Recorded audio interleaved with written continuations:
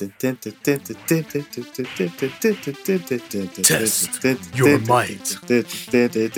Test your might. This is a whole episode just keep your might. But we never hit the drop. Yeah. No. Test your might.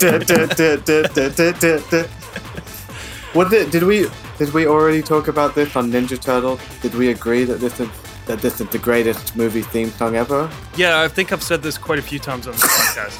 I've definitely said it on the video game episode with Natalie that time. I guess that was pre you being the co-host. Co-host. Being the co-host.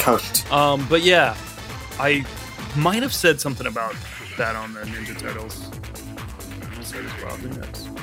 We should just rave throughout this episode. Yeah, I mean, that's what I feel like. I got my glow stick, I got my band, I got my mesh top and my bucket hat. Got my ninja outfit on. Liu Kang. Johnny Cage. He's just naming all the characters. Goro. Actually, you can't select him in this game. Welcome to the Pod Charles Cinecast, presented by the Prince Charles Cinema and the Breadcrumbs Collective. This is your host, Jonathan Foster, and I am here with my karate fighter boy, Phil. How's it going, Phil? Do you remember Karate Fighters? Check this shit out. No.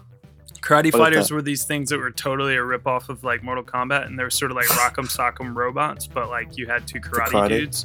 And they were sitting on these two stands, and you just like hit these buttons or whatever until like one of your guys happened to hit one of the guys and made him go flying off of his stand. Oh, cool. Yeah, it's great. Great. Sounds good stuff. Yeah, they're like Rock'em Sock'em is bullshit. You play for a second and over. Yeah, I mean that's kind of the same thing with Karate Fighters. I'm pretty sure WWE had a big like tie-in with Karate Fighters, and they were like going nuts with Karate Fighters. It might have been around the same time they were doing the Brawl for All or something. I can't remember. Oh yeah, I do remember like fucking Jim Ross and Jerry the King Lawler fucking around. Yeah, get the Karate Fighters. These are way better than regular toys somehow. Do you remember Crush Hour? Crush Hour. Not to fucking swerve, but I completely can't think of it. Let's go. Thinking of a weird WWE crossover. It was a PS2 game. Came out during the height of the SmackDown series, and it was a random anomaly of a game, and it was just wrestling and monster truck. Oh yeah, I remember seeing videos for that. I think, but I didn't. And you would just fight. I played it. It was awful. Yeah, I bought everything WWF related. Yeah, they kept doing all those like really horrible games and toys and all sorts of things that like had like nothing to do with. Why was that a good idea? Yeah, cars with wrestling. Yeah, it was like these scuba diver versions or zombie versions or something. I don't know. It's like weird, strange shit. Like, the ones that would like ooze. Yeah. You know what I mean? They were like plastic or something, and they would go. They would like bubble up.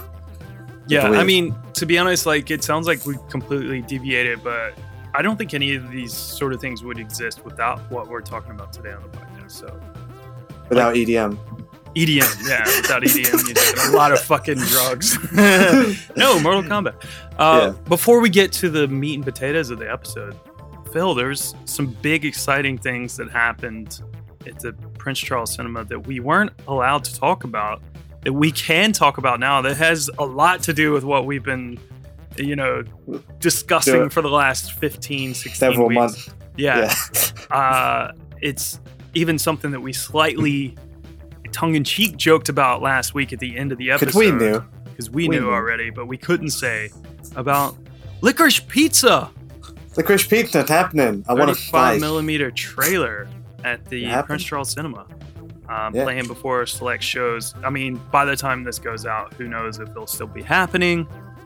But check Prince Charles Cinema's social media pages, particularly twitter.com/the PCC London, where we'll be talking about what shows we'll be playing before. If it still is. If it's not, I'm sorry. But did you see that the trailer leaked as well? No, did it? Yeah, and luckily it wasn't from us. It was not, right? It wasn't us. Oh, fuck. It was from an Alamo. We've been on it. Yeah, it's from the an Alamo Draft House. So we won't tell you anything about it. It's just all we can say is that it's the new film. It was what was Soggy Bottom. That's why we sort of joked about Soggy Bottom at the end of the episode last week. Yeah. Because we knew that it was actually called Licorice Pizza now. And that's as much as we'll say, because you can go online and you can see as much as you want about it, and you might even be able to find the leaked version. I don't recommend that. Just come to the cinema and see it. Come to cinema, watch. It's usually playing before a good film. Yeah. A film on film, a California movie. And if not, it'll probably be online in a couple of weeks. Yeah, I mean, the thing is, there's been rumors, or so Paul, shout out Paul, told me. Shout out Paul. That there was rumors floating around online that PTA himself leaked the trailer. That because there's a laugh and stuff before the video, basically before the trailer plays, and then there's also a laugh in the video. People are saying it sounds like PTA. So he was apparently it's him filming it at Alamo Draft House and then leaked it online. That's funny. Part of me thinks that's complete bullshit and that's stupid. Yeah. And I don't know why someone would believe that. But then PTA, it's kind of a popular thing right now to leak trailers. Sure. And it's happening a lot in Hollywood. Marvel films particularly have gotten leaked a lot recently to get that hype going. Yeah, and it creates a crazy hype train. And there's been a crazy hype train for Licorice Pizza and the new PTA film. So, oh man, yeah, people are coming in just for that. Yeah, show selling out. Everybody, when I was on the door the other day, they were like, "Have you seen it?" Or "Is it playing today?" And I usually fuck with them. I was like, I have no idea what you're talking about, even though we can't tell them at this point. They're like, I don't know. Yeah. I was there the first day, and I didn't know it was happening. Yeah. And I was working in front of the house. I knew and I didn't tell you. Yeah. And I showed up. Yeah. And Paul was surprised. Yeah. Not that he didn't trust you, but he's like, holy shit, you didn't tell Phil. Yeah. Because we talk all the time, and we're talking exclusively about Paul Thomas Anderson films lately, and I didn't say anything. Yeah, I would work in front of the house, and we would show American Graffiti. And it was fun because I was working with Dusty, and she was going to be ushering because her parents were coming in to watch it. And that screening happened to be the first one we were going to show the trailer in front of. The Paul was there. Yeah. And it was just all this stress and tension around it because you were going to do an intro. It's everybody wanted to run up there and watch it. And it's we were conscious to leave the cinema. Yeah. So it's some of us watch it now. Yeah. And I got to watch it, but people coming in and out, and it was too much. And I got to intro the second one. Yep, which is what I came to see. Before Beavis and Boothead. Beavis and Boothead. You saw me bomb in front of a room full of people. No, it wasn't. Usually I do better. Okay. But I feel the crowd was they were weird. I just don't think they knew what was happening. Yeah, because it was shrouded with so much mystery that no one knew what the fuck they're about to see. Yeah, because all I could see was, you're about to see a thing. Yeah. Don't film it. Yeah. It's a big thing. Yeah. I just don't think people really knew what to expect. I do believe that I saw an old listener. I don't know if he still listens. If he does, shout out to hi Jamie. Oh yeah. I'm pretty sure he was in the audience on the same row as me for Beavis and Butthead. But anyway, Phil, we've just gone through 15 weeks of covering 17 films from Wes Anderson and Paul Thomas Anderson collectively. Oh, I'm exhausted. And we thought that we had wrapped it up in a neat little package. And then we were done with it. And obviously, we'll talk about Licorice Pizza when it comes, and French Dispatch, if it's even called that by the time it comes to cinemas. That would be funny. It's actually called Soggy Bottom. But we'll get to it. But we thought we were all wrapped up with it at the end of last week's episode. But then, at the end of the episode, a wild Anderson appeared and told us he wanted to throw his hat in the ring and be in consideration for the top Anderson. With one film. So being good sports and all, we're giving Mr. Paul W.S. Anderson his one shot. Paul with one film. Phil, it's time for Anderson versus Anderson versus Anderson. Anderson, yes. We're really going to find out who's an Anderson guy. As you can see, we've had our eye on you for some Mr. Anderson. Mr. Anderson. Mr. Anderson. Mr. Anderson.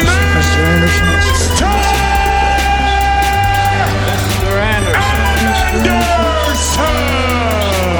Wait for it. Wait for it. Mr. Anderson, welcome back.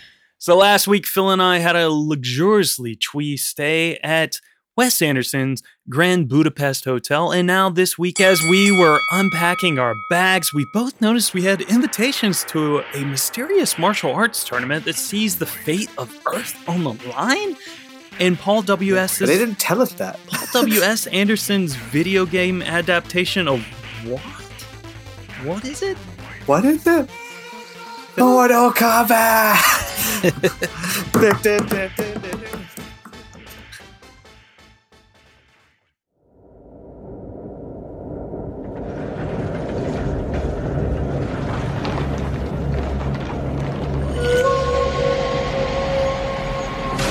Each of us, there burns the fury of a warrior.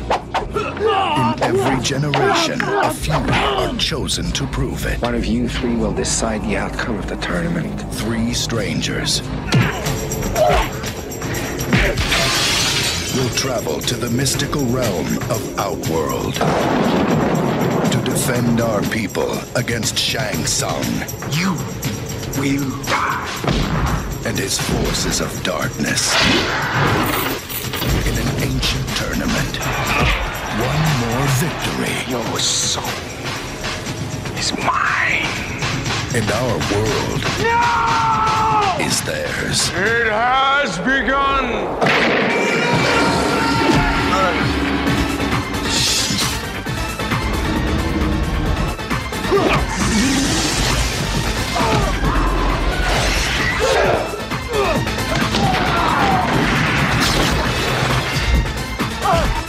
You can't run from me, Shang!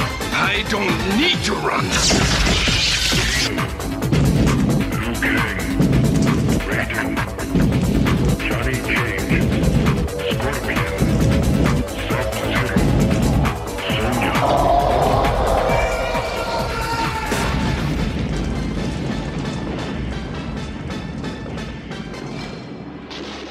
Combat begins. Legend has it that for 9 generations, an evil sorcerer, Shang Tsung, played by Kari Hiroyuki Tagawa, aka Johnny Tsunami, has been victorious in hand-to-hand battle against his mortal enemies of the Earth realm. If he wins a 10th Mortal Kombat tournament, desolation and evil will reign over the multiverse forever. The God of Thunder, Lord Raiden, played by Christopher Lambert. I have no idea Christopher why, Lambert? but Christopher Lambert? Yeah. Fuck. Handpicks 3 martial artists to represent Earth for his 10th and pivotal tournament. They are Federal Agent Sonya Blade, played by Brigitte Wilson? Billy Madden? Yeah, what? Action movie sensation Johnny Cage, played by Lyndon Ashby, and Shaolin monk Liu Kang, played by Robin motherfucking Shu. God damn right. So cool. After agreeing to take part, the trio is transported to Outworld, the site of an interdimensional fighting tournament. There, the 3 humans must overcome seemingly insurmountable odds, their own inner demons, and superhuman foes, or allow Shang Tsung to take over the Earth. It's the 1995 martial arts fantasy action adventure based on the most popular video game franchise of all time. Sort of. I don't know, maybe. One of. It's top 10. It's up there. By Ed Boon and John Tobias. Directed by Paul W.S. Anderson. Though originally he was credited as Paul Anderson, which is kind of confusing. And the last time he could, I think. It was written by Kevin Droney. Phil, hot takes out the gate. Mortal fucking Kombat, 1995. Mortal of course, we're talking about the original, Kombat. 95. OG, 95. It's the only one I've seen. I don't want to watch the other one. I mean, Mortal Kombat, honestly, it's a good old time. It's so fun. It's really fun, and for a while, it was easily by league the best video game adaptation. Hollywood had ever put out. And that's not saying much, because it's, what, a couple years after Street Fighter? A year. And what, Mario Brothers was a few years beforehand, and it was just like, what the fuck? Like, what is anyone doing with these properties? And now there's loads, and most of them are still boring and like badly done. I hear the new one is good, new Mortal Kombat, and there's been decent adaptations recently. Pikachu was good, Sonic was good. I don't mind Prince of Persia, I'll say that on the record. My boy, my bubble boy, for sure. Who's playing a Persian prince. It's good. It's dated from a lot of things, not just like the visual effects, but like the music, the mullet, everything screams 95. But I guess that's, you know, when you think of Mortal Kombat, you think of the 90s, so it kind of works. But it's fun. It's like, it's not, the action's not great, but there's a lot of it.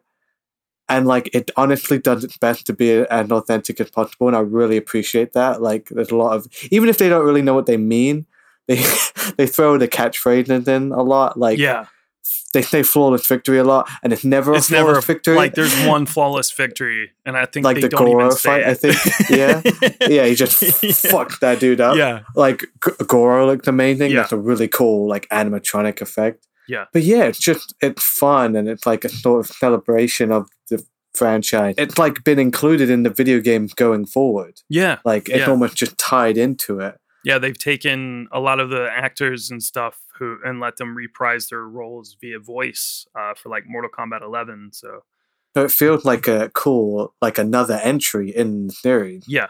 But yeah, I really like Mortal Kombat.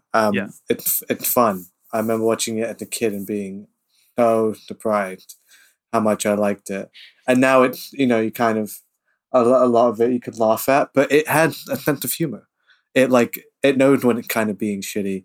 I wish they could get away with it more. I think that's what would have stepped up for me.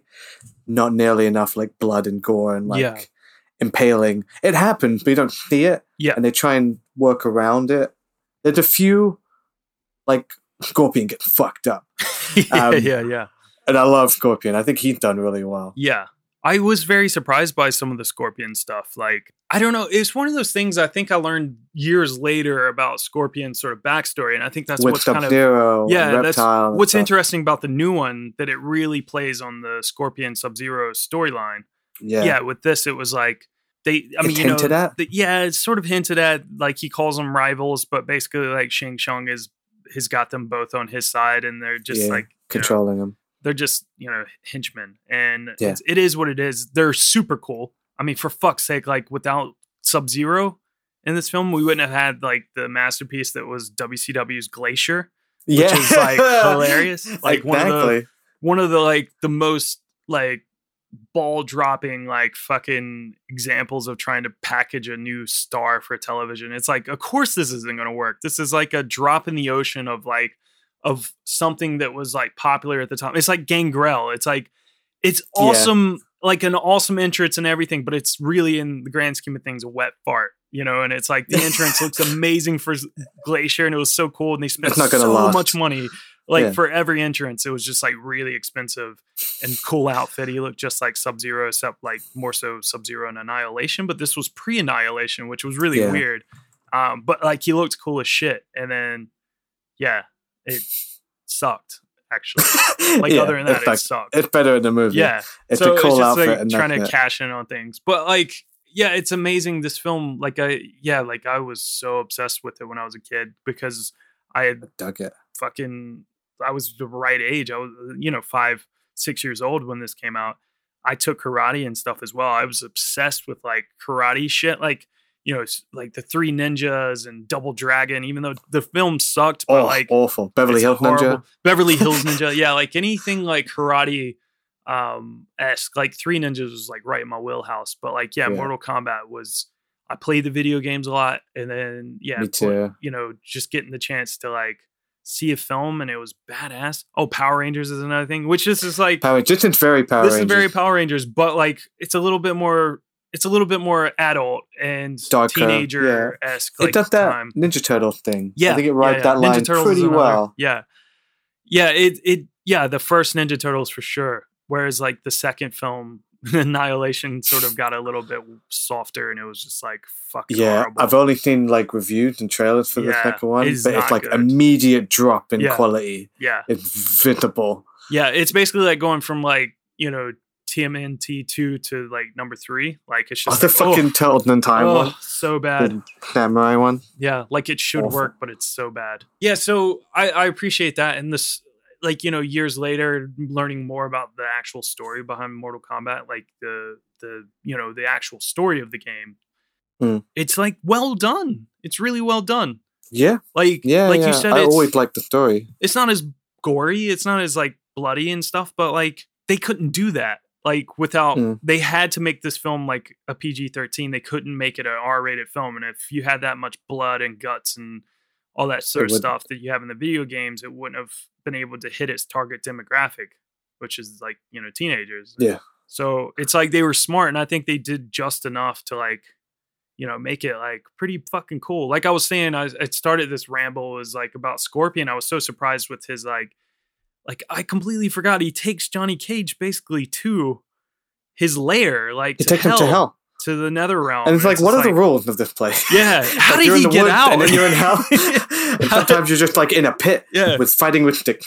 Well, it makes sense if you're in Outworld. Like, there's a lot of weird stages, and they're trying to, I guess, go with like the way the game. Well. There's a lot of stages and stuff. But Scorpion has the ability to take people to the nether realm, which is hell, basically. Yeah. And that's his lair. And he like is stronger in hell and stuff. So one, Johnny Cage wouldn't have beat him at all. Yeah, that would call bullshit on that. But also, if he even managed to, how did he get out? Like, can Raiden? Yeah, did he just live there now?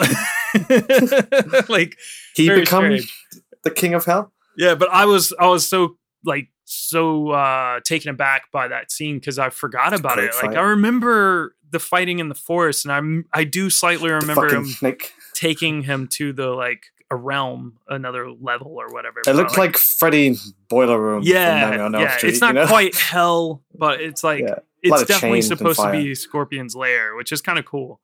So like I think what was interesting about this, they obviously had like some info about what was coming up in future games, because they started like revealing characters that hadn't been released yet. Because I think it was in like a test phase for Mortal Kombat 2, and they might have had some ideas even for like what was coming for the future and stuff. So it was kind of interesting how they were like piecing together all these little things and kind of creating the story. And I think it's well done. I mean, Scorpion's weird thing coming out of his hand doesn't make sense, but it's weird because in the game it's just like a chain. Yeah, that you can hook people. But in the film, it's like sentient.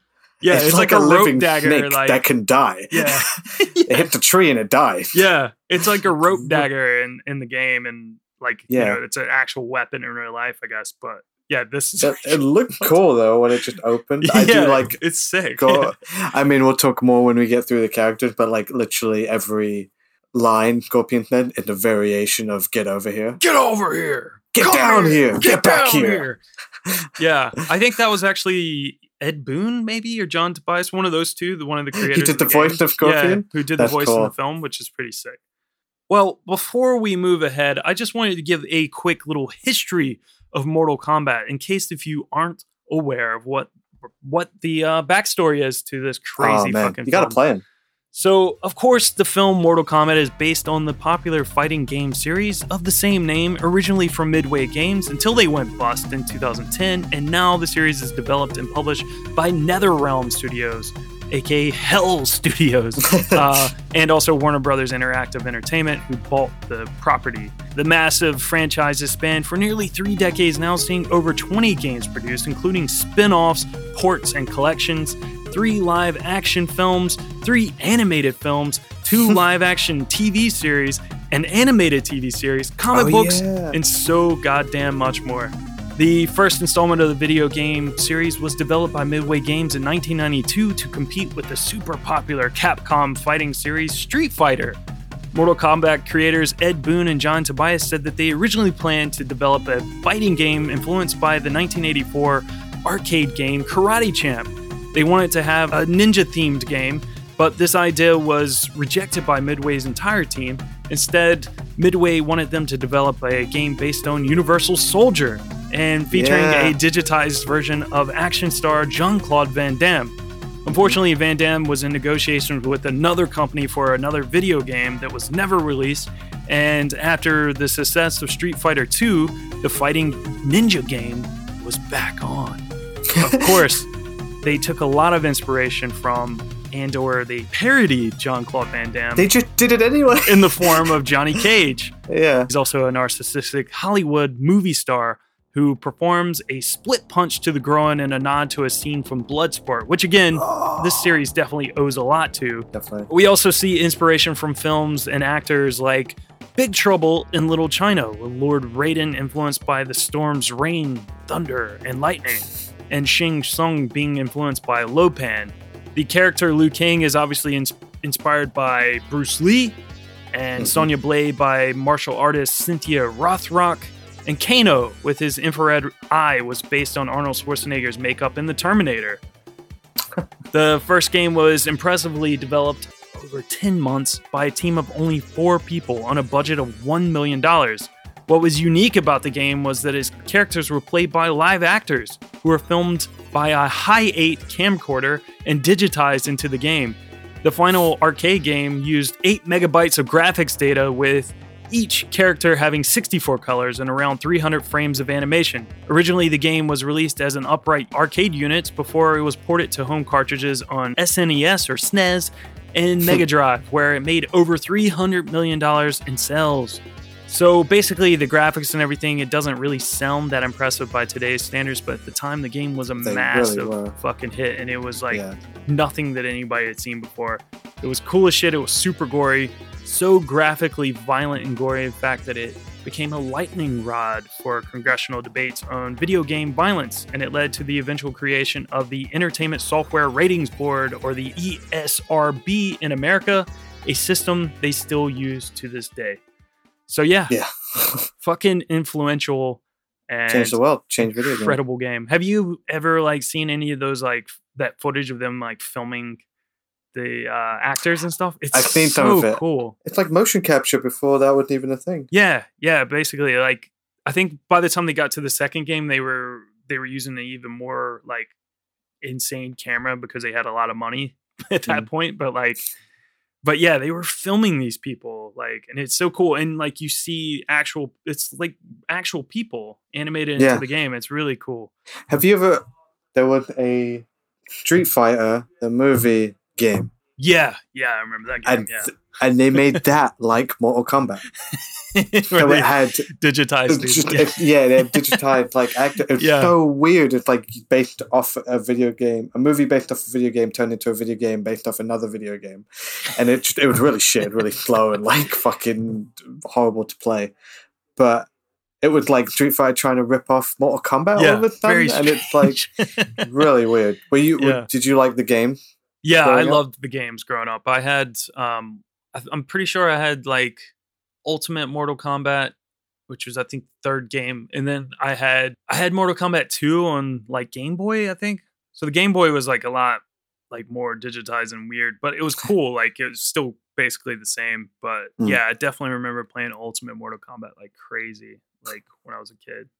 So fun. Oh, and then Deadly Alliance, which was like the cool first like proper 3D one.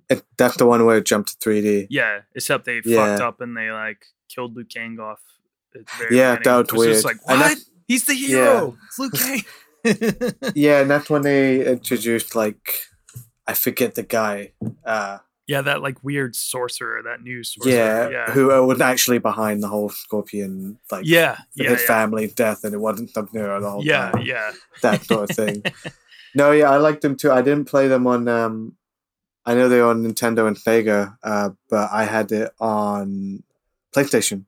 They re-released it on PS1 as Mortal Kombat Trilogy, and it's the first 3 games. And that shit was like, as someone who's like only used to playing like Tekken and Street Fighter, Mortal Kombat was like a whole another world. And it's like one of the first fighting games I remember like really trying to get good at, trying to memorize all like the combos and trying to learn the finishing moves and trying to get every character's fatalities on the right stages, trying to do like the special one like Johnny Cage's friendship ending. Where he like leaves like photos the and stuff. signed photo, which they do in the movie. Yeah, which is so cool. A great little reference. Yeah. No, I really like that game. But it was sort of those three, and I didn't really play it, not consistently anyway, until I think NetherRealm took over and they rebooted it. And their last few, like they did Mortal Kombat, and then like Mortal Kombat X, and now Mortal Kombat 11. Yeah. And those have been really, really good, really cool. Yeah. They even did their crossover with DC. That was fun. Yeah. Mortal Kombat versus DC. Did they not have like Freddy Krueger in one of the games as well? I think as well. Yeah, they it's did. Like really they did creative. Like a slasher pack, and like they've had Ninja Turtles on there, and like a bunch of weird fucking cat. Rambo, I think, within a recent like patch they did. Yeah, those games are really cool. I'd recommend anyone buying them and watching like any game like that like just it's surrounded in controversy. Usually, like I mean, the Mortal Kombat is still pretty violent, but they usually it's kind of tame now. Like from like the stuff you can do in GTA and like other games that have come along and sort of taken that mantle of being the most controversial game. It may not seem like much, but at the time, just blew everyone away. Yeah, it was. So you can see why they wanted to make a movie. Yeah, exactly, because it was like topical. It was like something that they knew they could sell tickets to. It's like that thing. It's like, well, of course, kids they're gonna fucking play it. Like yeah, like because it's the thing you're telling them they can't play, and it only makes things like more popular. It's like controversy creates cash. Like it is like exactly. I mean, and that. And sometimes they ruin it for them. Like, so OG Mortal Kombat had blood. And on home console, Nintendo took out the blood. yeah. Or they didn't even take it out, they made it grey. So they could get away with saying it was sweat. Yeah, they basically had to take it out. Yeah. And then, with the Mega Drive, I believe there was like a code that you could put in to add it back in. Exactly. Yeah. But that drove sales of the Mega Drive. And the game on that console, you need blood for it, and I think the second Mortal Kombat on Nintendo had put it back in. Yeah. But I guess they just needed the rating. I'm surprised they didn't have it until then. Like, you need to protect yourself. And it's like, clearly this isn't for kids. Yeah. Kids shouldn't be playing it. They're gonna, but we legally have to say they shouldn't be playing it. That's why I love the 90s so much. It was like this weird sort of like Wild West. Yeah, it really was. It was like, because somehow like things started to change where, I mean, for the better, like stop being so stuck up about stuff and weird about stuff, like things that your kids are watching and stuff. Obviously there's like, it got stretched to the like fucking umpteenth degree where it's just like, for fuck's sake, all right, pull back, which I've talked a lot about during like the Fast and Furious films, because of how like that series, you could tell like in that early sort of like 2000s period, it was just like really fucking weird. And it was like, it reminded me a really lot gratuitous. It reminded me a lot of the way wrestling was as well. And it was just like, really, all right, guys, pull fucking back a little bit. You don't need a mud wrestling match every week. Yeah. You don't need to be like over sexualizing every fucking thing, because that's not, I think it's weird. I think a lot about like the kinds of stuff that my like nieces and nephews watch and stuff. And it just seems so different to how when I was a kid and like my mom just didn't give a fuck. And like, I was watching like Chucky movies all the time. Yeah. And, we took that fine. I feel great. I feel like I really appreciate the ability to have had that as my childhood, like, to like have had fucking nightmares that weren't like the bear from Brave, like, what I mean? That's like the kind of shit my nephews or whatever would like be afraid of. Like Malignant. Yeah. Malignant. God damn. Yeah, so I love the fact that I was able to grow up on this and like how that was like a big thing, and there was like all those things. Like a big example was wrestling. It's like when things were being deemed as bad and you can't watch it, like it only made you want to watch it more, and it kind of like became more popular because of that. So it's like this series was super fun for that. And when they made this film, it was fucking fire. And that stupid ass theme song, like, it fucking slaps. Christ, man, it's so good. The whole soundtrack. I know you said it's like dated. It is for what it is, but dude, 1995, 96. We've said this numerous times when we hit that year. Holy shit, the soundtracks are insane. Like, just insane. Yeah, Mortal Kombat, Space Jam, Batman Forever, back to back. All right, so before we get into the film a little bit, I don't know, it's not gonna be that long of an episode. I feel like, hey, Phil, been talking about the game and stuff, and I feel like our energy's dropping a little bit, and we need to pick it back up. So, I'm gonna have to call a snack time. No, it's not over yet. We still pretend that we'll have a little snack time now that we've plateaued. It's snack time. We'll have a little snack time now that we've plateaued. It's snack time. It's snack time. We'll have a little snack time now that we've plateaued. It's snack time. What? Phil, we're talking Mortal Kombat. We're talking games. I need my gamer fuel. All right. So I've got me you son of a bitch. a Monster Punch energy. Man, that's fucking perfect. Look, it's got the Shaka Bra on it as well. Shaka Bra. Shaka Bra. Pipeline Punch. It just felt like it's the M for Mortal Kombat as well. Poison. We are ready. Oh god, I hate those fucking drinks. Oh god. It's like kind of almost an okay flavor, like a sort of punch flavor, but then it just kind of like has a weird aftertaste. It's like petrol. It's like a big can of it as well. Oh man, I gotta get fueled for this. Oh man. How many, I don't know, like punches to gore and junk do you give it? Do you think he had, like, all right, anatomically speaking, do you think he definitely had like 2 dicks and 4 balls, right? Yeah, definitely. Yeah. Okay. So how many of those do you give your Monster Punch? I'm gonna give it You might have to give it a minute, see if it makes you void your bowels instantly. Yeah. I'm gonna give it I think just one. I think one punch, just like Johnny Cage. One That's all punch. you need.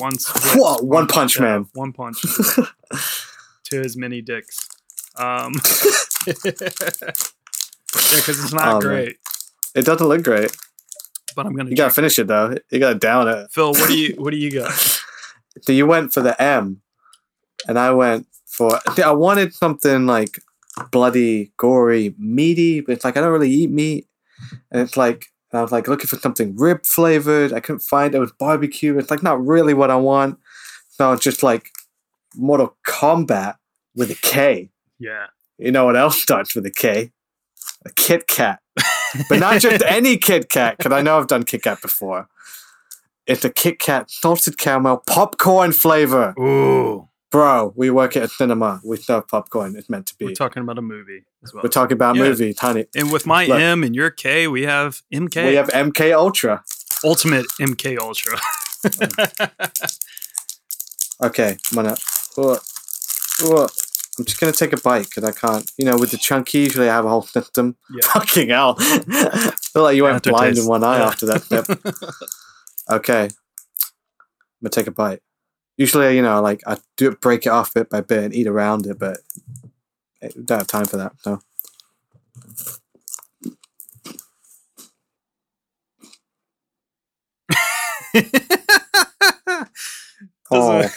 Doesn't look good. Is that one of those that's just not a good flavor from Kit Kat? Can't win them all. No, that's really weird. I don't like that. And I love everything Kit Kat do. Yeah, you had that like zebra stripe one or whatever one time. The zebra one. Talking about how good it was. That was good. Regular Kit Kat, peanut butter Kit Kat. Yeah, is one of the best. I love orange Kit Kat. They don't do that anymore. Yeah, it's the sweet thing.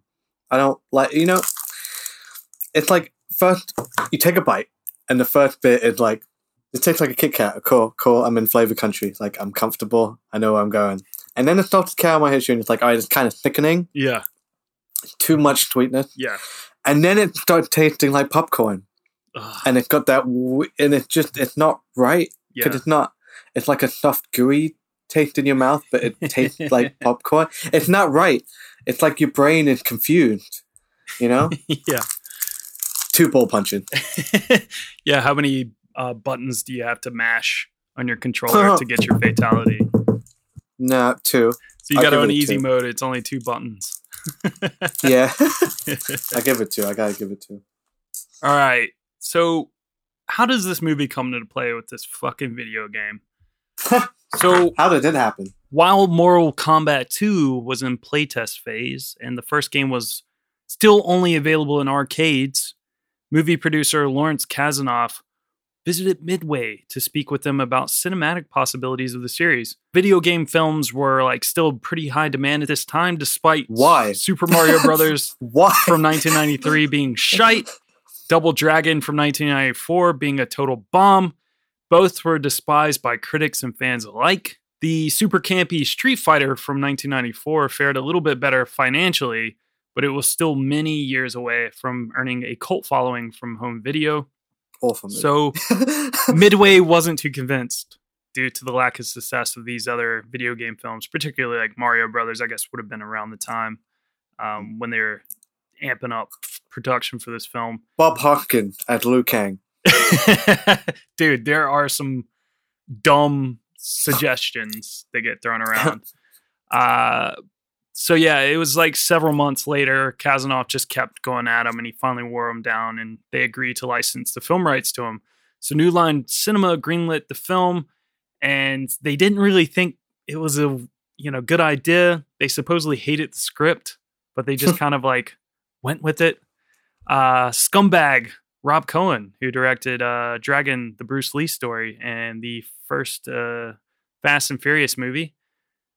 We have Steve Barron, who directed Teenage Mutant Ninja Turtles and Coneheads. What a legend. Legend. My God. These two guys were both considered to do the film until Lawrence Kasanoff saw the 1994 movie Shopping, directed by Paul W.S. Anderson, which Paul W. was reportedly made for only $100,000. They loved his innovation and his fresh approach, and they were convinced that he was the right person to helm the film.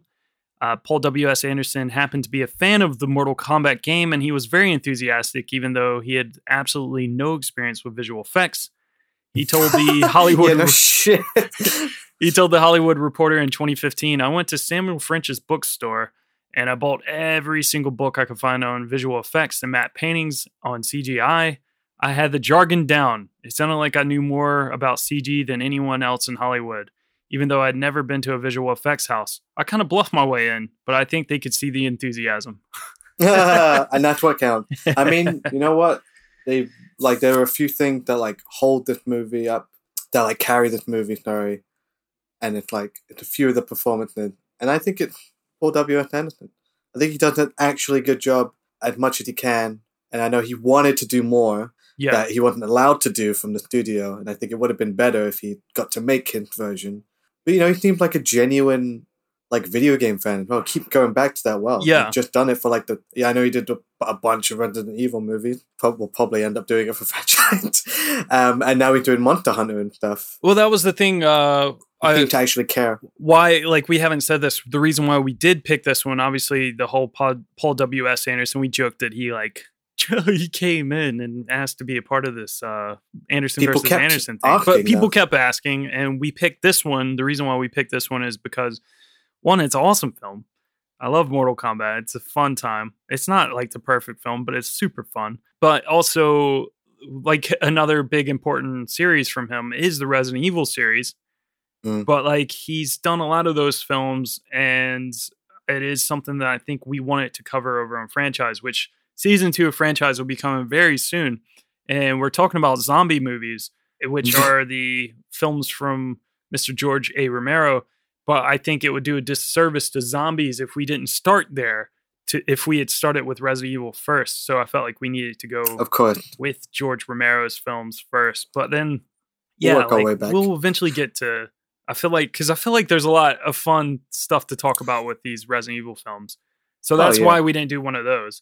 So yeah, I mean, Resident Evil is a good example of Paul W.S. Anderson's wanting to take control of a project, because he shepherded the whole franchise. Really. Even the ones he didn't direct, he produced. Yeah, and they did get closer to the video game. Yeah. And they went on to give him yeah. credit. And that's like what the difference is like with Mortal Kombat 2. And I think that was a big thing because he didn't do Mortal Kombat Annihilation. Left, right? He left. Yeah. And he said that was a big regret of his that he didn't do it because he didn't like it. Bad. It was really bad. And he wanted it to be good. Yeah, he wanted it to be good. Fan. And that's one of the reasons why he's been like, basically the shepherd of the Resident Evil series. So I appreciate that. I've not seen all of his films. I've not seen his first film. I've not seen all of the Resident Evil films yet. Like I've saw most of them because I was kind of all the Death Race movie, all Monster Hunter. Yeah, I was a big fan of the Resident Evil video game series and even the films, even though they were kind of hit and miss here or there. But they're kind of fun, and I do like Paul W.S. Anderson for that. Like, I wouldn't go out of my way to say he's like a shite director or anything. No, he's not making the same films that we've been talking about with like Wes Anderson and Paul Thomas Anderson. Everybody has a style, man. But it's something different, and it's cool. And it's cool that he's like the opposite of Uwe Boll, basically. Someone who keeps making video game films, but he's actually doing an okay job. Uwe Boll is a piece of shit. Yeah, fuck that guy. Yeah, so the original screenplay for this film was more faithful to the game in the fact that it had graphic violence and strong language, making for an R-rated script. But yeah, like I said, New Line included in their agreements that the producers had to deliver a PG-13 film so that they can hit their target demographic audience of teenagers. The film's script was still being written during pre-production, so Paul W.S. Anderson and the actors were able to provide a lot of input and ideas. And Paul W.S. Anderson also encouraged the actors to improvise during filming. And that added a lot of the humor that you have in the film, particularly with like Lyndon Ashby, who plays Johnny Cage. He came up with the line, "Those were $500 sunglasses, asshole."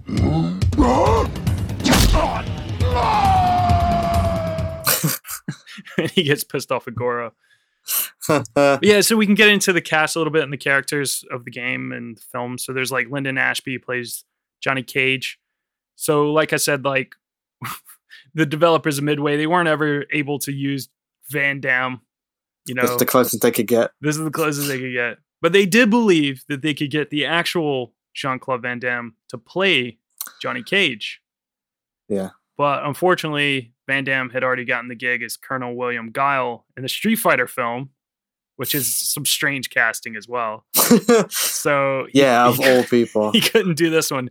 He would have been a perfect Johnny Cage. It's so annoying because in retrospect, he definitely chose the wrong film. And he could have been hopped on coke the whole time. It would have been great. I mean, maybe he's partially offended by it because it's like a fading movie star, martial arts star. Although he would end up playing that in like JTVD. Yeah. But yeah, no, he would have been perfect. It's one of those things as well, like the action's really hit and miss. And it's not like, I'm assuming they didn't have weeks and weeks of fucking training. Mm-hmm. But it's like some of these people can fight, most of them can't. And it's like, but even the way it's shot, because they sort of forced Paul Anderson to do it and very typical American sort of wide and close up, and he wanted to do it more like a Hong Kong style action movie. It's like, but the guy who plays Johnny Cage is a real life martial artist, and this movie makes him look kind of shit. Yeah. Yeah, I get that. Yeah, because Lyndon Ashby was a martial artist. But before he got cast, they still had other people who were martial artists in mind as well. Particularly Brandon Lee was considered for the part. Brandon Lee would have killed that. Due to his good looks, his name, his martial arts ability. What a career Brandon Lee would have had. Because he would have ended up being in, like, I feel like he was in talks for The Matrix and a bunch of other stuff. And, like, Shang-Chi at one point, what's going to happen with Brandon Lee? Yeah. I mean, like, just what a shame. Yeah. Well, I mean, because unfortunately, as we all know, Brandon Lee tragically died in a freak accident on the set of The Crow, which we did do an episode about back in the day. We've done it twice, technically. Oh, yeah. The Crow Man. Crow Man. Fuck. We don't talk about Crow Man.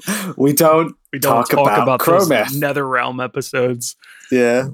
Yeah. It's such a shame, though, because, Brandon Lee would have been amazing. But, Lyndon Ashby, I don't really know him too well. This is like his one thing. One and done. I mean, he was in a lot of other things and TV shows and all sorts of stuff, but it's just like I don't know it. Is he in the second one, but he gets like killed off immediately? I think so. Yeah. Unless if he didn't, he might not reprise the role because a lot of people didn't. The only person that really came back was Luke King. Yeah.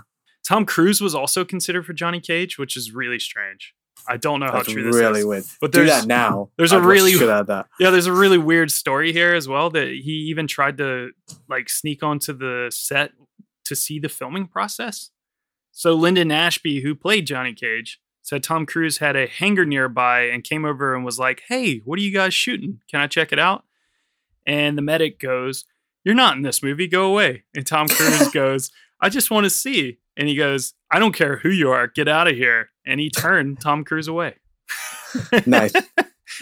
I could see Tom Cruise doing this, like Color of Money era Tom Cruise, just like absolute piece of shit version of Tom Cruise. Yeah. Could play it. Too short though. Yeah, but this is like just prior, like just before he did Mission Impossible, Tom Cruise. Yeah, Mission Impossible with him getting back at fucking Mortal Kombat.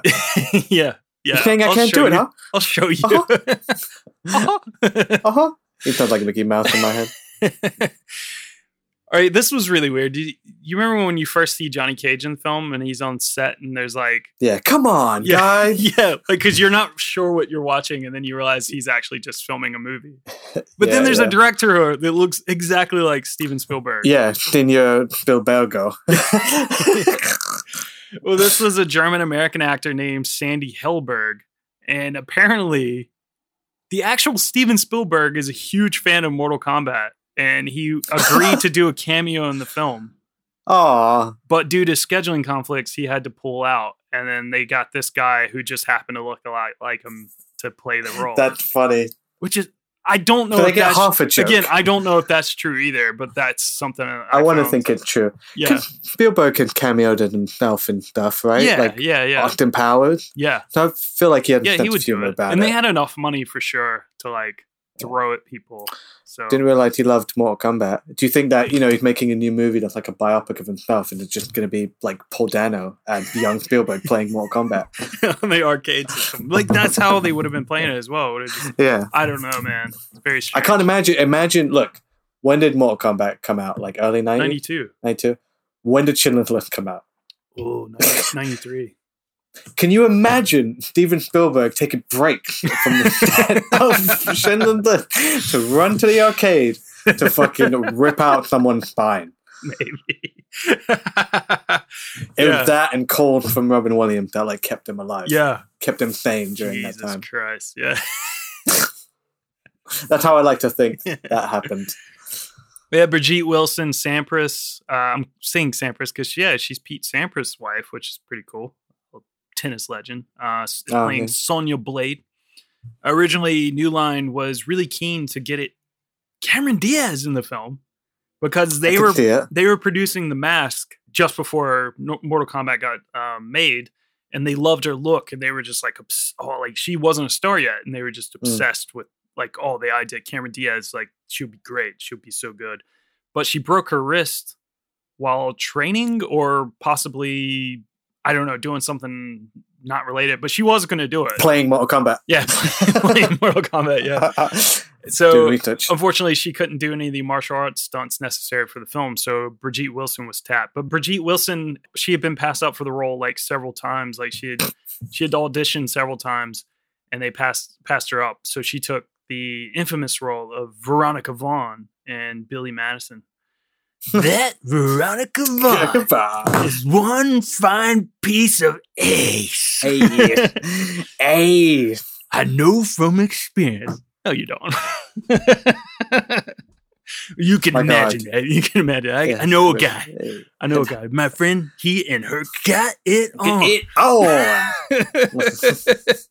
Dude, Chris Farley. What a perfect legend. In that. Yeah. She's bad in this stuff. Yeah, she is.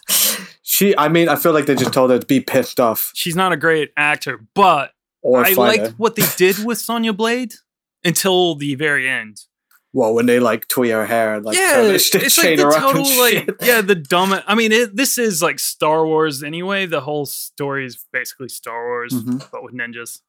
And but like, you know, they totally did the whole like, you know, Princess Leia sort of thing with her. Like she starts so cool. She's badass. You know, she's just like doesn't take any shit. She hates Kano and she's like talking shit to him and she kicks his ass. She kills him, breaks his neck.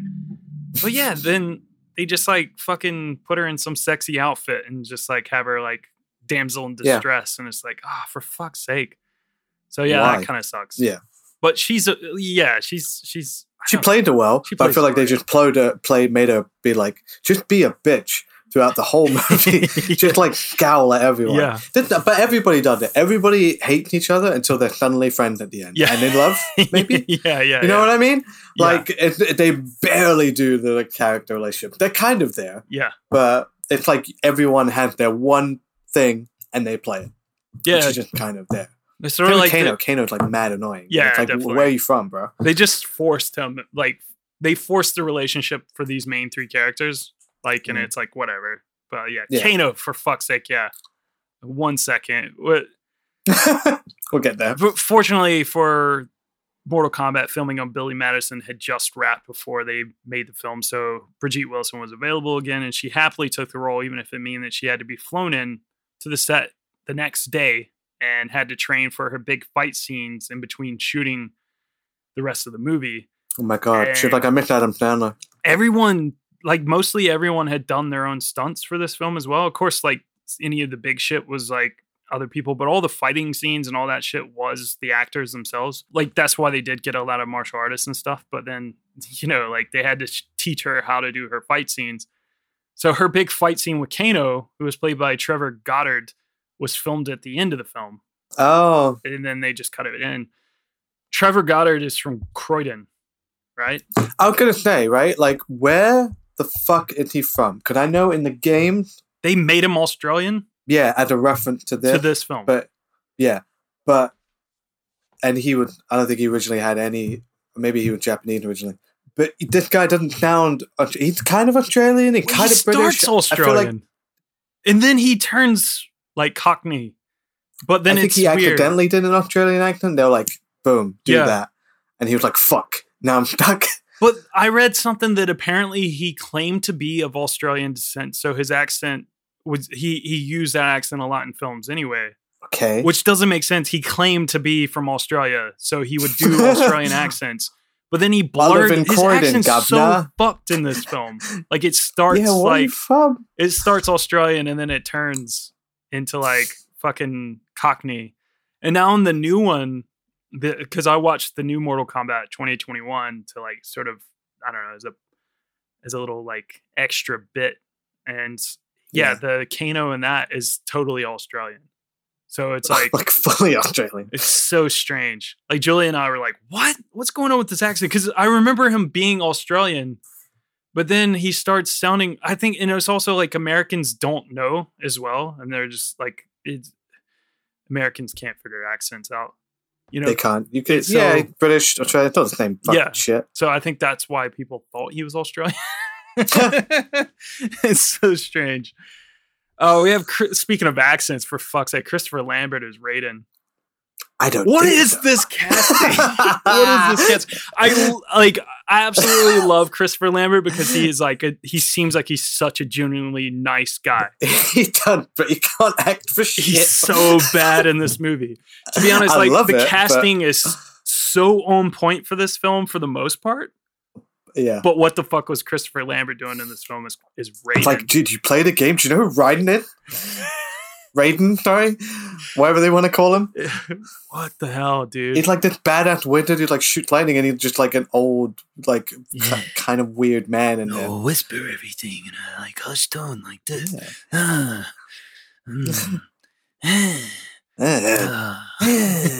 He seems too normal. Yeah, you know, it's so strange. It doesn't work. Weirdly though, like people like Danny Glover was being thrown around early on by people at New Line to play Raiden. Sure. Really? Danny Glover? Yeah. I'm with you. Go on. It's so strange. Like some of the I'm getting too old for this lightning. Some of the names that were thrown around. And then Sean Connery. was considered. Oh my God. Well. Another movie Sean Connery wouldn't understand. Yeah. And he would say no to. But then they quickly realized that Sean Connery just wanted to play golf. So they gave it to his Highlander co-star Christopher Lambert instead. Fair enough. But yeah, like as weird as Christopher Lambert is in this film, apparently he was a godsend to Paul W.S. Anderson, just really helping him feel comfortable on his first big like budget film. He didn't act like a big movie star. He helped out a lot of the younger stars.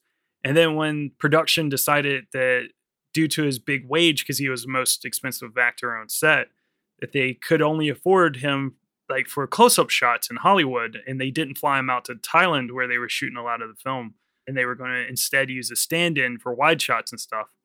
He believed that the film would be so much better if he was just there the whole time, so he agreed to come out to Thailand on his own dime, and he even paid. So sweet. He even paid for the wrap party after the film. Yeah, seemed like a decent dude. Came out of his way, like actually cared about the movie. Yeah, for some reason. That's why I guess you can feel it. He looked like he's having fun. Yeah. You know? Like I can't fault him. And he came to the cinema like a few years ago for like the Highlander like anniversary. I think. Like, oh really? But he was super cool. So nice. Like cool guy. Well, I guess it was 30th. Fucking hell. 30th anniversary. Because it just hit the 35th this year. Jesus. We have Cary Hiroyuki Tagawa Shing Chung. Oh my God. Here we go. This is what I mean. Perfect. Like perfect. Him and Liu Kang. Yeah. I'm saving the best make for this movie. Yeah, for the end. They're just so cool. Your soul is mine. Your brother stole it mine. He was the first and only choice for the role. He came to the audition in costume and he read his lines while standing on a chair. They're just like, fucking great. This guy's just like what, like I fucking believe you. Yeah. In this role. Again, like Street Fighter, the only real saving grace is Raul Julia and Bison. And it's the villain. Yeah. Because you have this sort of older actor who's just bringing all like this actual skill and gravitas to it. Yeah. Just someone who got it. And it really worked. He like knew what they were making and he fucking did it. The assignment. Yeah. And it was like Shang Tsung, like Cary Hiroyuki Tagawa, like he fucking came in and nailed it. I mean, he's so good. They depicted Shang Tsung as being like younger in the film to avoid like the excessive makeup that would have required to like make him look a lot older to like make him look like he does in the game. Yeah, which I was totally cool worked. with. Like it doesn't matter. Doesn't matter. And you at the end you throw to an even bigger, older villain. Yeah. So Shao Kahn. Yeah. So it works. Yeah. But I mean, it's like it's so cool. He's so awesome. I love him. Like I already joked, Johnny Tsunami. Like fucking awesome movie from DCOM. Disney Channel original movie. Like he's so cool as the original Johnny Tsunami, the grandfather. He's just awesome. He's such a cool guy, and he's like awesome in this film. He's so like just believable and scary. I remember him being kind of scary when I was a kid. He just like. Fucking like taking souls out of people and stuff. It's like it's kind of cool. Like yeah. Oh, that a lot of the effects are really cool. The worst thing is Reptile. Like Reptile looks like a fucking PS1 game or something. It looks like Gex. It looks like that old game Gex. Yeah. And it's like like that one. You did not have the budget to do like a full 3D model of a character. It looked really dodgy. Yeah, they didn't even know what Reptile was going to look like when they were doing those fights. So like Robin Shoe's fighting no one. Like he didn't know what he was going to look like. So and then they create this weird like multicolored PS1 lizard. Yeah, I appreciate having like Reptile and Scorpion and something. At least they're all there. Yeah, and even if they have the way they take down something like with water. Yeah, which is or a riddle and then water. You must find the element that brings life. Yeah, for fuck's sake. And he's like, "What? Yeah, I forgot about fucking Katana. Tell me, it's life or death here." Katana. Oh my god, she's strange in this film. Yeah, and barely in it. Yeah, they wanted her to be like his love interest, which they of course like expand upon in the next film. But so strange. But Cary Hiroyuki Tagawa, he like I said, like he did go on to reprise his role in Mortal Kombat 11, as well as in the 2011 live action TV show Mortal Kombat Legacy. So he came back. So that's pretty cool. Robin Shou is Liu Kang again. Saving the best for last. These two guys, like the best. Make it. He's so cool as well. Like I remember just being obsessed with Robin Shou. Like, I saw that shitty movie, Beverly Hills Ninja, and probably loved it way too much because of Robin Shou. I gave Annihilation way too much of my time just because of Robin Shou. Like, yeah, I've never sat through it. Can't do it. He just looks cool. He looks the part. When I think of Liu Kang, I think of him. It was really a struggle for the new film because it wasn't Robin Shou. But oh yeah, also the new Liu Kang is very weird looking and very strange. He's like very odd. He's not good. Not really. It's not is really he the main character. Not in the really new one either. well? He's cool. He's a cool character in the film, but I mean, it's not really his story. So, which kind of takes away from it as well, because like Mortal Kombat is Liu Kang's story. Like it's strange to like not like Liu Kang is always the champion. It's like he's the winner like of the tournaments and all of the games in the storylines and stuff. So yeah, very odd. But Robin Shou had a friend who had to convince him to go out for the film as he thought it would be really dumb and a stereotypical Asian bad guy role. Little did he know that he'd be the hero of the franchise.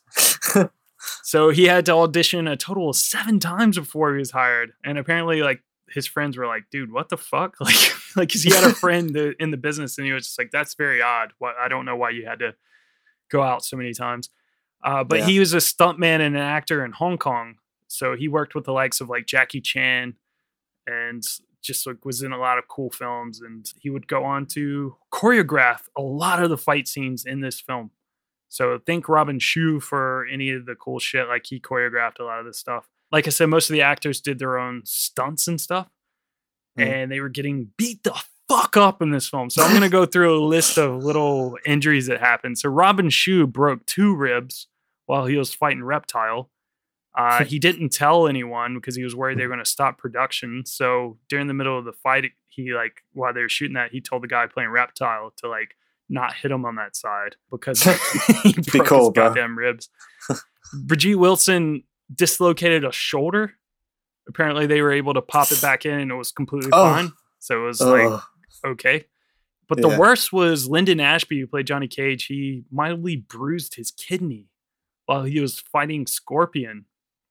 Oh, classic Scorpion. Yeah, like apparently it was just really bad. Like, just like shit. So yeah, there was a lot of injuries happening. And speaking of things that were fucked up, Goro. Oh my god, it wouldn't be a 90s movie without a puppet that fucks up, right? We just need little people. Yeah. Were there any little people in Mortal Kombat? I don't recall. I think that's why it was a good movie, because there was no little people. Yeah. Yeah. Well, all of Goro's scenes were filmed in Los Angeles at a studio there, and the animatronic that was used to portray him had to be operated by 13 to 16 people, and it frequently broke down, causing significant delays. It looked like it's about to topple over at any given point. Yeah, it couldn't be brought to Thailand out of fear that it would cause even more trouble. So for the fight scenes involving Goro, the crew had to create a soundstage with ponds and water, and these were quickly removed to prevent Goro from falling in and accidentally short-circuiting. He was originally supposed to have a bigger role in the film, but it just wasn't possible due to all the issues. So yeah, I mean, he did it enough. Yeah, you just want to see him. You just want to see him. He doesn't have to be a fucking main character. Yeah, it's just sort of like, you know, you hint at him a little bit, you see some shadows, and then you talk about him a little bit, and then well, on to something that did work. The goddamn soundtrack, Phil. God damn it. Oh man. Techno syndrome. The film's score was composed by George S. Clinton, not to be confused with George Clinton of P-Funk. It's not him. No, it's some old white. I was about to say, like, from Good Burger? Yeah, I saw George Clinton listed in the credits, and I was like, what? And then I looked it up, and it wasn't the same George Clinton. It's like, oh. They look at the same fucking thing as Paul Anderson. Yeah. You're like, Paul Anderson? Oh, wait, Paul W.F.N. Yeah. This movie is full of, like, you mishearing other famous people's names. The filmmakers fought for an EDM soundtrack, and thankfully they did, because it became one of the most popular soundtracks from a video game ever, with it going platinum in less than a year and hitting number 10 on the Billboard 200. Of course, there is Techno Syndrome by the Immortals, which is the Mortal Kombat theme. That is, like, it's amazing. One of the greatest themes ever. It's up there with, Total Power and Axel Foley. Yeah, Axel F's theme. Ghostbusters. so good. Was Kiss from a Rose, was that written? That wasn't written for Batman, right? No, but it's on a soundtrack and it's one of the greatest. Kiss from a Rose? So good. It's so good. It's up there, and Hero by Chad Kroeger. Yeah. Hero. You know? Yeah. Oh, and Howard the Duck. Howard the Duck, yeah. Howard the Duck. Dip, dip, dip in it. Fucking way better awful than it song. should have been. That was the only good thing about that movie, and it wasn't even good. Yeah. But this is better. good. This is so good. Hot take. Yeah. Mortal Kombat is so probably good. better than I used Howard the Duck. to like I think I said this before, but yeah, I used to take karate, and when I was a kid, like I had to do like bows, like I used the bow staff like for my weapon of choice or whatever, because you had to pick a weapon. You're like Donnie? Yeah. I was definitely a Donatello. And yeah, I had to do like, you would do things called like forms and stuff, like so with weapons, but like so a choreographed sort of thing. And you would do it without music, but then there was also a music competition as well. So you would do weapons with music. And cool. Like what did you do? everyone did Mortal Kombat theme in my school. That was like our the Star Wars Jedi video. Yeah, we came in. We had like we all had these like really badass American flag gis that are like awesome. Fuck yeah, so like cool. Fucking Rex Kwon Do. Yeah, absolutely. I've said this before that my karate instructor was basically Rex Kwon Do. He was like insane. And yeah, everyone used the Mortal Kombat theme, so you knew when our school was up, because we always looked fucking badass, and we had Mortal Kombat theme. It was great. It was awesome. I won. Yeah, I'm sure. I won second place once using that theme, and I lost to a girl who was doing the song from Titanic with those like fucking nightstick things, and it was the most boring fucking shit ever. And I still protest to this day. The Titanic, bro, that made $1 billion. Everybody remember that song? I protest. Yeah, I protest. I demand a recount. Also, dude, like, there's some other cool, like, there's like Typo Negative on this soundtrack. There's like, there's some other like cool bands, but dude, like, Control by Tracy Lords is sick. And then that's a good one. Halcyon On Plus On by Orbital. Oh, that's a classic. I know that more from fucking TKY2K back in the day. You know what I mean? I was going to bring that up, but I didn't know if you knew it. So yeah, okay. Of course. Yeah. Dude, I put it on at work the other day, and I was like, oh, I fucking love this song. Yeah, when it came on, I was just like dancing to it. I was just like, yeah, dude. Bang. Like, again, it's a sort of genre of music I don't particularly like. Yeah. I can blanket statement that, but there's a few I really like. And that's one of them. That's one of them. Yeah. And like it ends the film, it's so perfect, and like I was damn.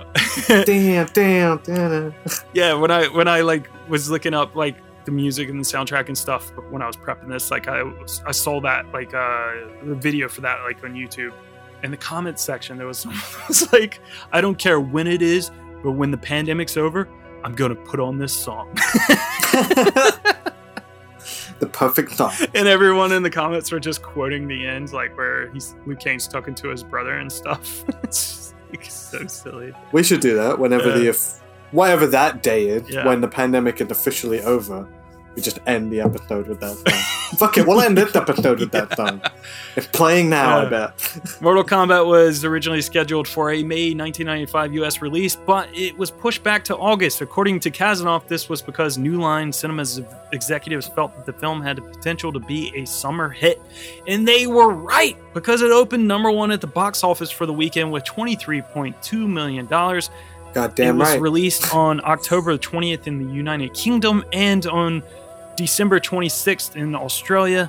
Ultimately, it would earn $73 million in the United States and $51.7 million overseas for a worldwide total of $124.7 million on an $18 million budget. Wow. So fuck yeah. Definitely make a second one. But we'll cut the budget even more. Fuck it. $5 million. $5 million. You're still going to make over $100 million. No, you won't. You won't. No, it's like you put more money. You could have doubled your budget and it would have looked amazing. And that movie would have fucking killed. Mortal Kombat was still huge. Yeah, it was. A couple years later. And even like they used the storyline from the games and it was a cool storyline, but they just fucked it up. Like completely fucked it up. The film became the highest grossing video game adaptation of all time, before being surpassed by Pokemon, the first movie in 1998. But I feel like that doesn't really count because it's like an animated film. That doesn't really count, yeah. So live action. But then, of course, like all these newer films, Detective Pikachu, and I mean, probably even Resident Evil probably made more money. Yeah, so did the new one make more money? The new Mortal Kombat? I doubt it. I doubt it because of the fucking pandemic. Oh, yeah. I feel like it came out years ago.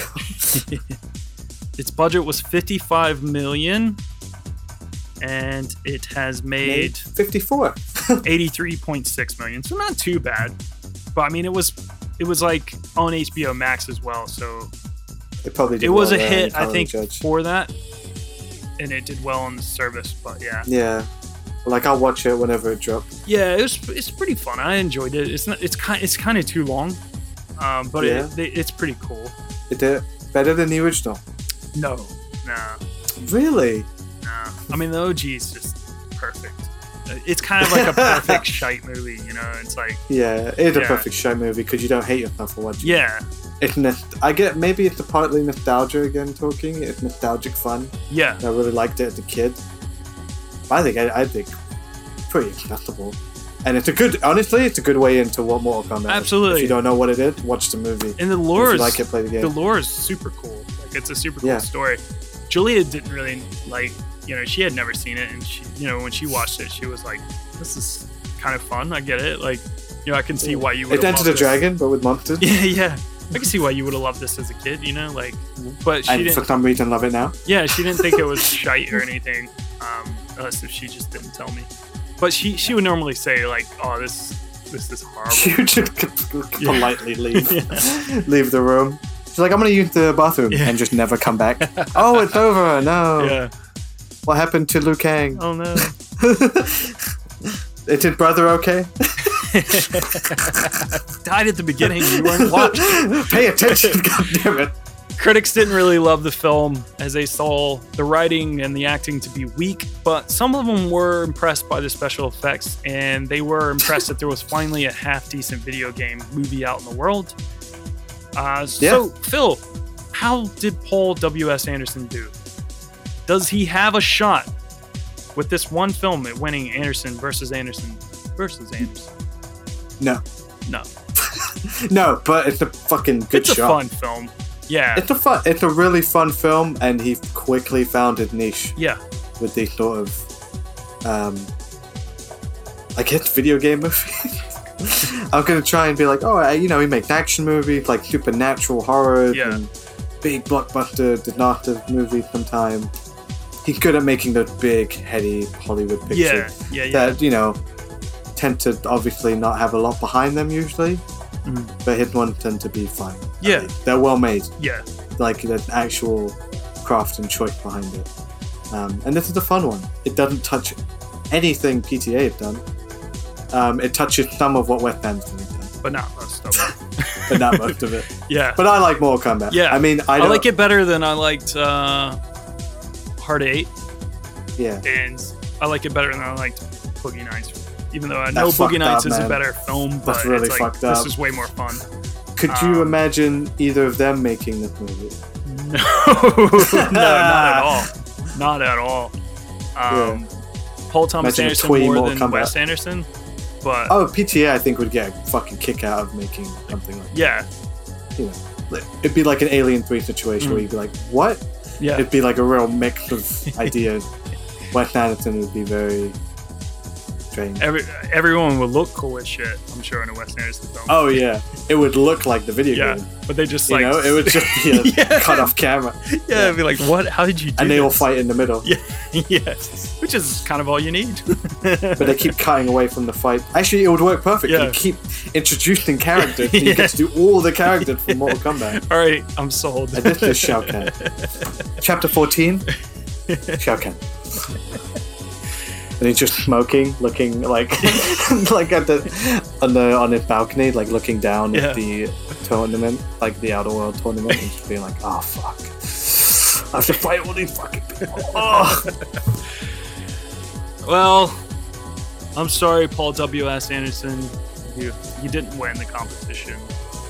You're up there, though. Well, You're it's third. okay. Yeah, That's you're third. respectable. Out of a 3-man Out of contest. 3. So that's it. We can finally put this to bed. We're done. We're officially done. Wait, Phil, what? What? No. Dude, there's someone else who wants in now? What? What? Oh, what? You need to start locking your door. You're not even an Anderson. Oh, so Wes Anderson produced one of your movies and you think you should be let in on the fun. For fuck's sake. All right, Phil. Next week, we're going to see about a divorce. Another one? In the Wes Anderson produced, Noah Baumbach directed indie drama from 2005, The Squid in the Well. Fuck's sake. Fuck's fine. Fine. Baumbach. We'll do it. And then are we done? And I think we're finally done. See you next week, guys. This podcast is presented by the Breadcrumbs Collective, home of the Pod Charles Cinecast, Caged In Coppola Connections, A Driptown Limerick, Maine, Franchised, and many more to come. Our shows are all presented ad-free and made possible by listeners like you. Please support our shows by subscribing, leaving ratings and reviews, and becoming patrons at patreon.com. If you'd like to learn more about Breadcrumbs, head over to breadcrumbscollective.com. Breadcrumbs. It's more than a podcast network. It's family.